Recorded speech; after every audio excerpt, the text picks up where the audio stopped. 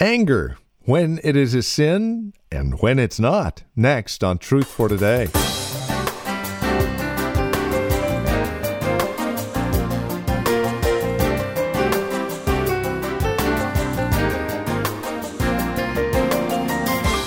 It's easy to think that anger is nothing more than unbridled sin. Well, that's not always the case. As we'll see today, hi and welcome to Truth for Today with Pastor Phil Howard from Valley Bible Church in Hercules. Continuing our series, God's Design for Life, the practical side of life out of Ephesians chapter 4, we'll see today the verse, "In your anger do not sin," which tells us a lot of things about anger, some of which just might startle you. With more, here's Pastor Phil Howard with today's program. Tozer wrote something years ago about unsaintly saints. He said, "A bad disposition has been called the vice of the virtuous. The woman who would not gamble or smoke or attend places of worldly amusements may yet manifest a churlish temper and keep her family in terror with her acid tongue. A man who will fight for the faith once delivered to the saints may be so hard to live with that his family actually wishes him gone and feels little real sorrow when he finally shuffles off this mortal coil to go, as he had fondly believed, to dwell with the saints in the peace of heaven forever." Dispositional sins are fully as injurious to the Christian cause as the more overt acts of wickedness. These sins are many as the various facets of human nature. Just so there may be no misunderstanding, let us list a few of them. Sensitiveness, soon touchy, irritability, fault-finding, peevishness, stumbling over dimes, temper, resentfulness, cruelty, uncharitable attitudes, and of course there are many more. These kill the spirit of the church and slow down any progress which the gospel may be making in the community. Many a soul who had been secretly longing to find Christ has been turned away and embittered by manifestations of ugly dispositional flaws in the lives of the very persons who were trying to win them. You see, people who come to Christ must first pass through the circle of disciples that are trying to lead them to Christ, and often the one introducing them to Christ is not a representation of what they'll receive when they receive Christ, because they have a bad dispositional behavior. We come to one of the most explosive issues in our whole makeup and what to do in Christianity.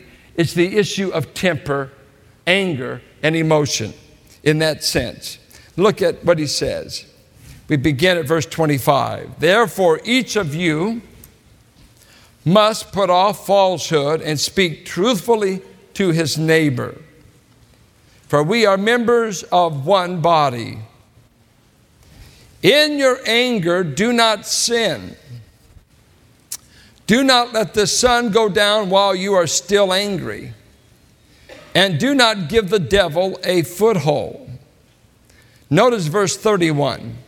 "Get rid of all bitterness, rage, and anger, brawling and slander, along with every form of malice."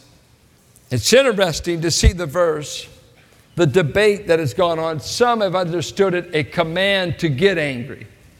Be angry.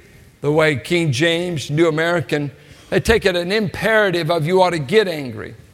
NIV has reflected the more recent scholarship that takes it as a concessional imperative. If you do get angry, I'm not commanding you to be angry, but in case you do get angry, here are some guidelines for how to handle it. John Stott, in his commentary, does a whole thesis on the things we ought to be angry at. And there is a place for righteous anger. But it seems to be one of those emotions that can be usually used for your benefit. When I first learned this verse and saw it in my marriage, if I was angry, I'd quote it to my wife, "Be angry and sin not." And one day she said, "You seem to be overusing that verse. You use it an awfully lot."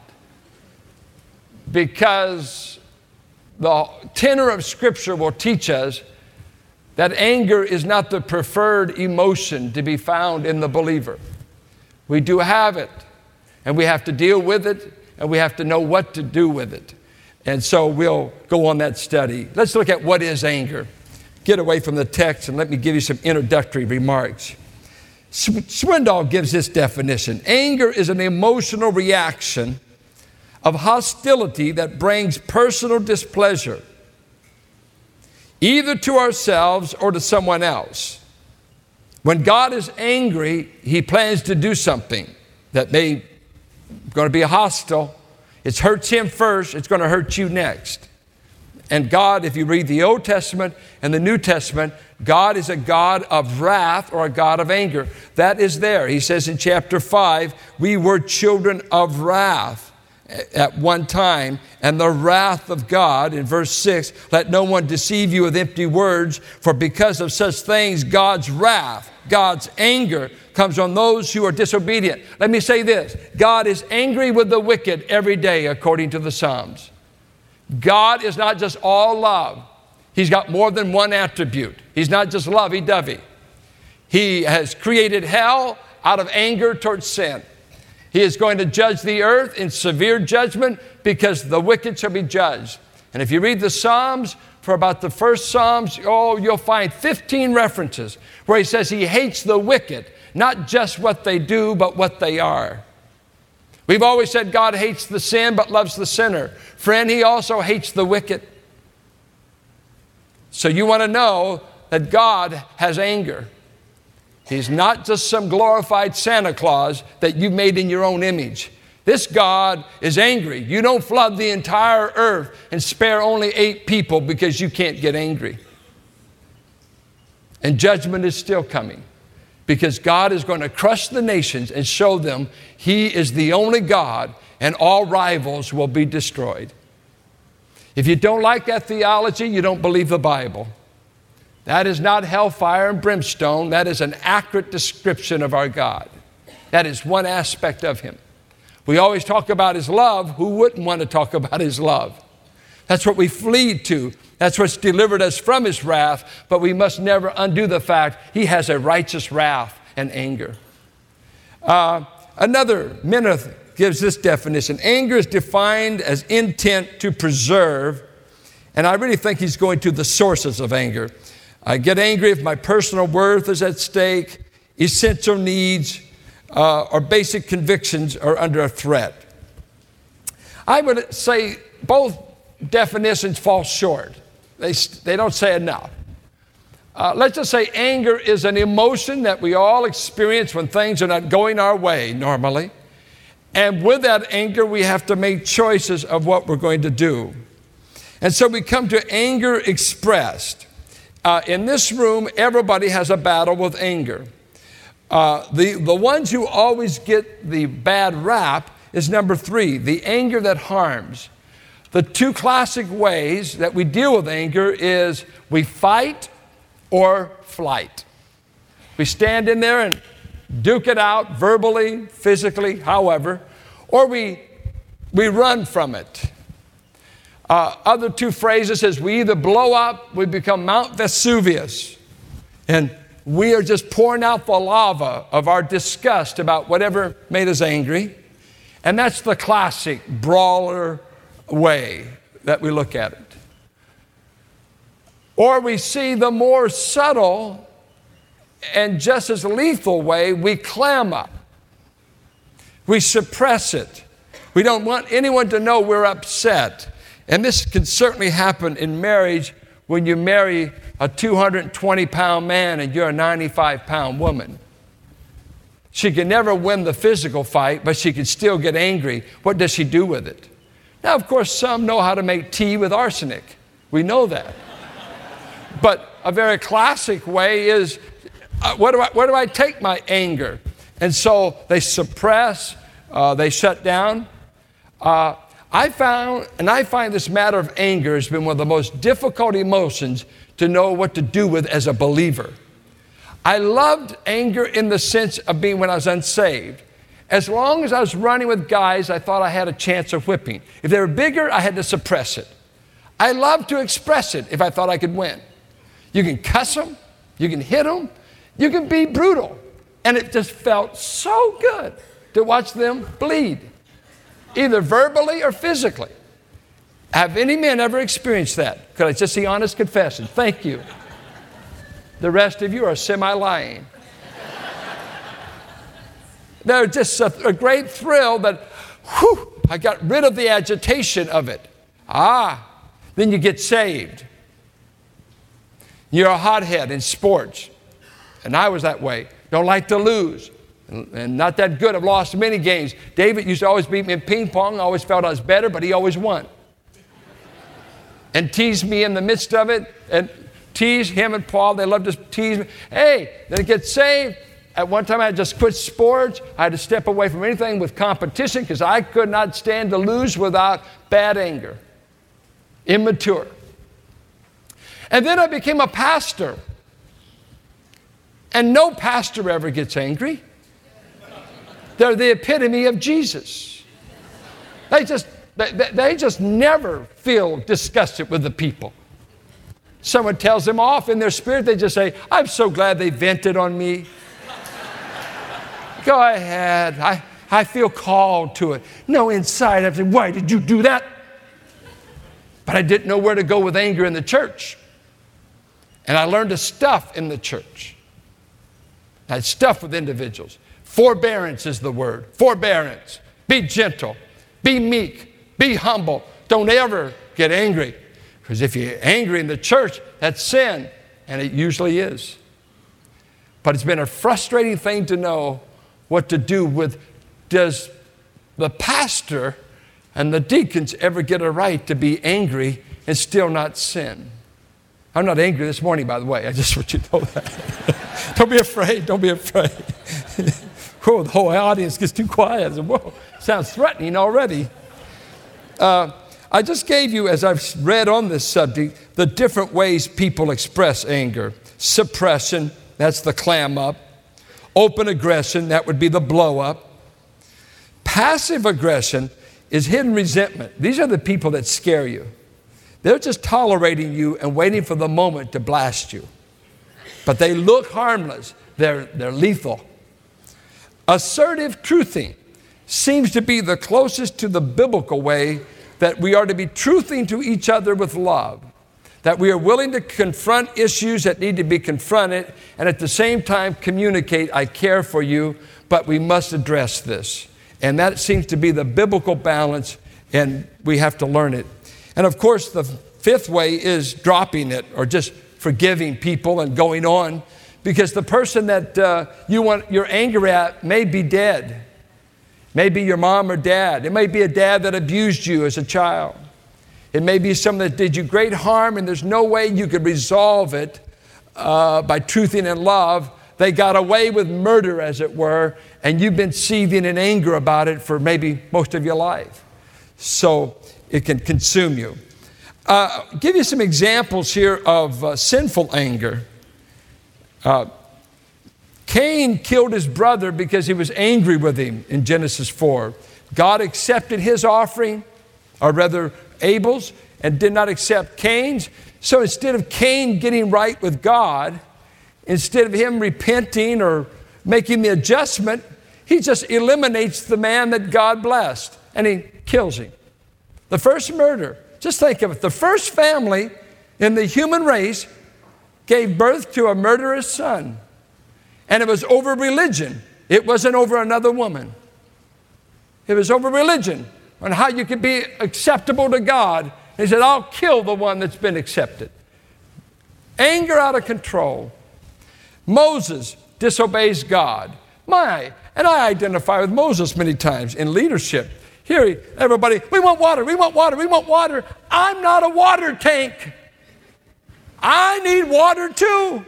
We want water. We want water. You better get us water or we're going to go back to Egypt. You'll be dead before you get back there. You're out here too far. I want it. I want it. I want it. Give these rebels water, Lord. And whoo, there's the water. And everybody said, that's all we wanted. Thanks, Moses. God says, Moses, you allowed your anger towards the people to disobey my word. I told you to speak to the rock, not strike it. Now, they're all happy because they got results. And who cares how we get results? Let's just get results. But you did not honor me before the people. You broke the rule. And now you're not going to inherit the land. When we had our first building program to build across the street here, we called it Project Canaan. And I used to tell our elders and deacons when we'd meet trying to wrestle that through, sometimes we'd be trying to figure out a problem, and I would keep telling them, I just don't want to hit a rock on the way to Canaan. I just don't want to get so angry I do something foolish, and God says, you won't be able to move into that building. You're going to have to leave that church because you've gotten angry, and you've disobeyed my word in the process. And you may have experienced similar things, but Moses, he just blew it. And I feel sorry for him through the rest of the Bible that he didn't get to go into the land. Because I thought they had it coming. I mean, he should have told them off, but just not hit the rock. But in our anger, we lose our perspective and we were trying to get back to people. You can't get back at people and violate what God's told you to do to people. And there's the restraint. And when you violate this vertical restraint, then you get into trouble with God. You may have told them off and they may not be able to get even with you, but God can. So he's the regulator in this whole thing. Anger characterizes the foolish and the person to be avoided. Look at what he says. A fool gives full vent to his anger, but a wise man keeps himself under control. Is that not powerful? Did you know that according to the Bible, you choose what you do with anger? You don't have to blow up. You choose to blow up. You don't have to clam up. You choose to do it. You're making choices where you take this emotion. The emotion you don't have to deny, but what you do with it is what God holds you responsible for. So here, fools always, I just tell them like it is.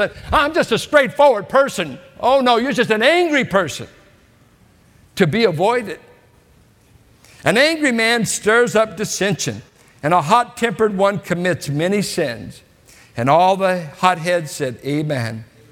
For as churning the milk produces butter, and as twisting the nose produces blood, so stirring up anger produces strife.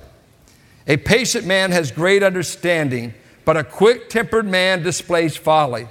If you're being controlled by anger, you're a very immature person on any level, in Christianity or out of it. It is destructive. Do not be quickly provoked in your spirit, for anger resides in the lap of fools. And then you have James, be slow to anger. This is something that you want to put all the brakes on and not be giving vent to it. It's something to be restrained, and all like a spirited horse, that if it doesn't have rein and bit in it, a spirited horse will drive you to your death. It's scary. Let me give you some characteristics of sinful anger. We're still introducing, but I just thought you needed this for the weekend.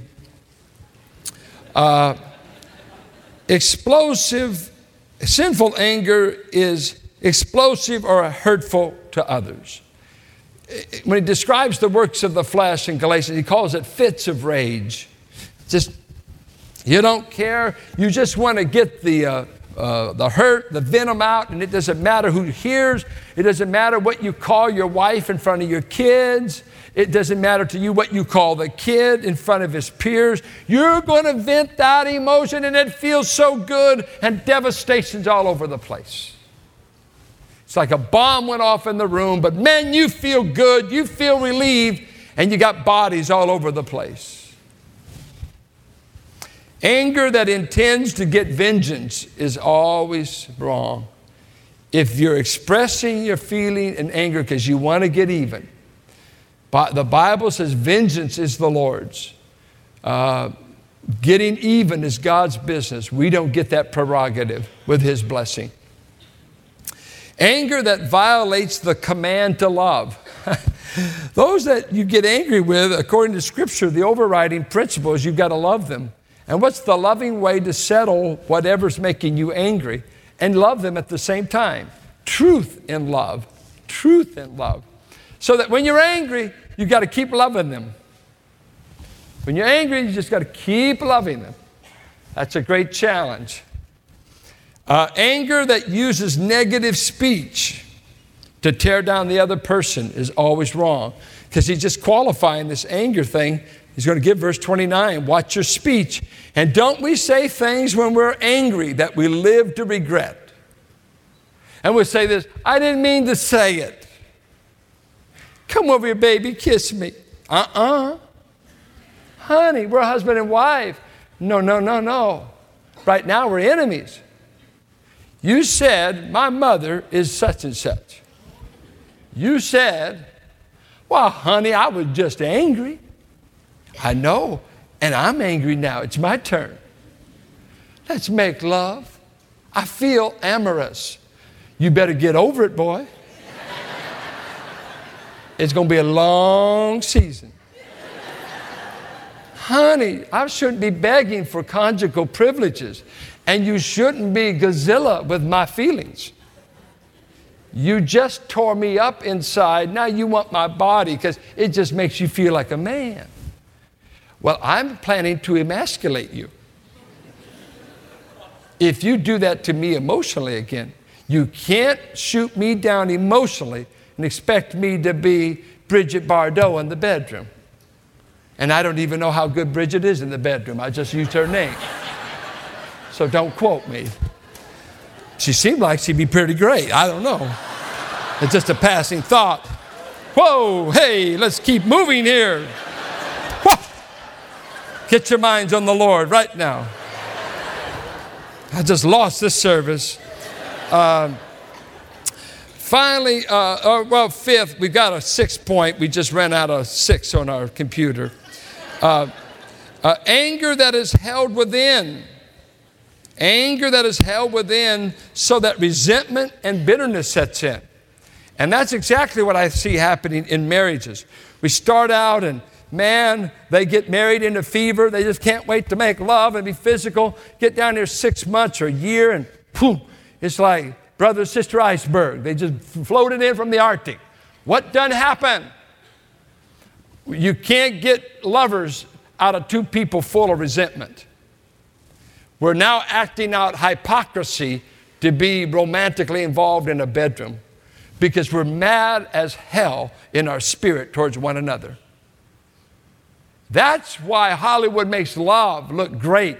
It's all we got married in a fever. It's all the sexual, the erotic, the one night stand, or it's not raising kids, paying bills, and living through spouts. It's just, it's all the physical. You say, man, if we just had that.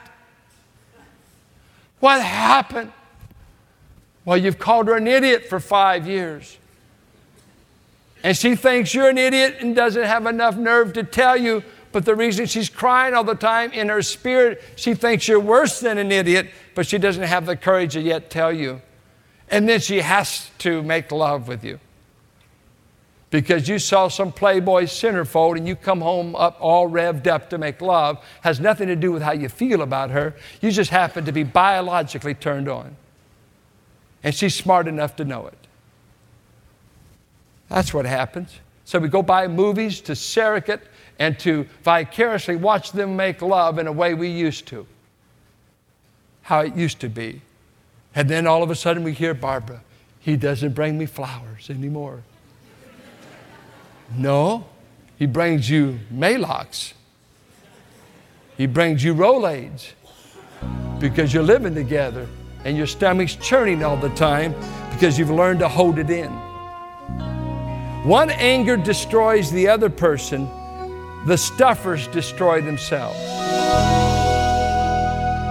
And this is Truth for Today with Pastor Phil Howard from Valley Bible Church in Hercules.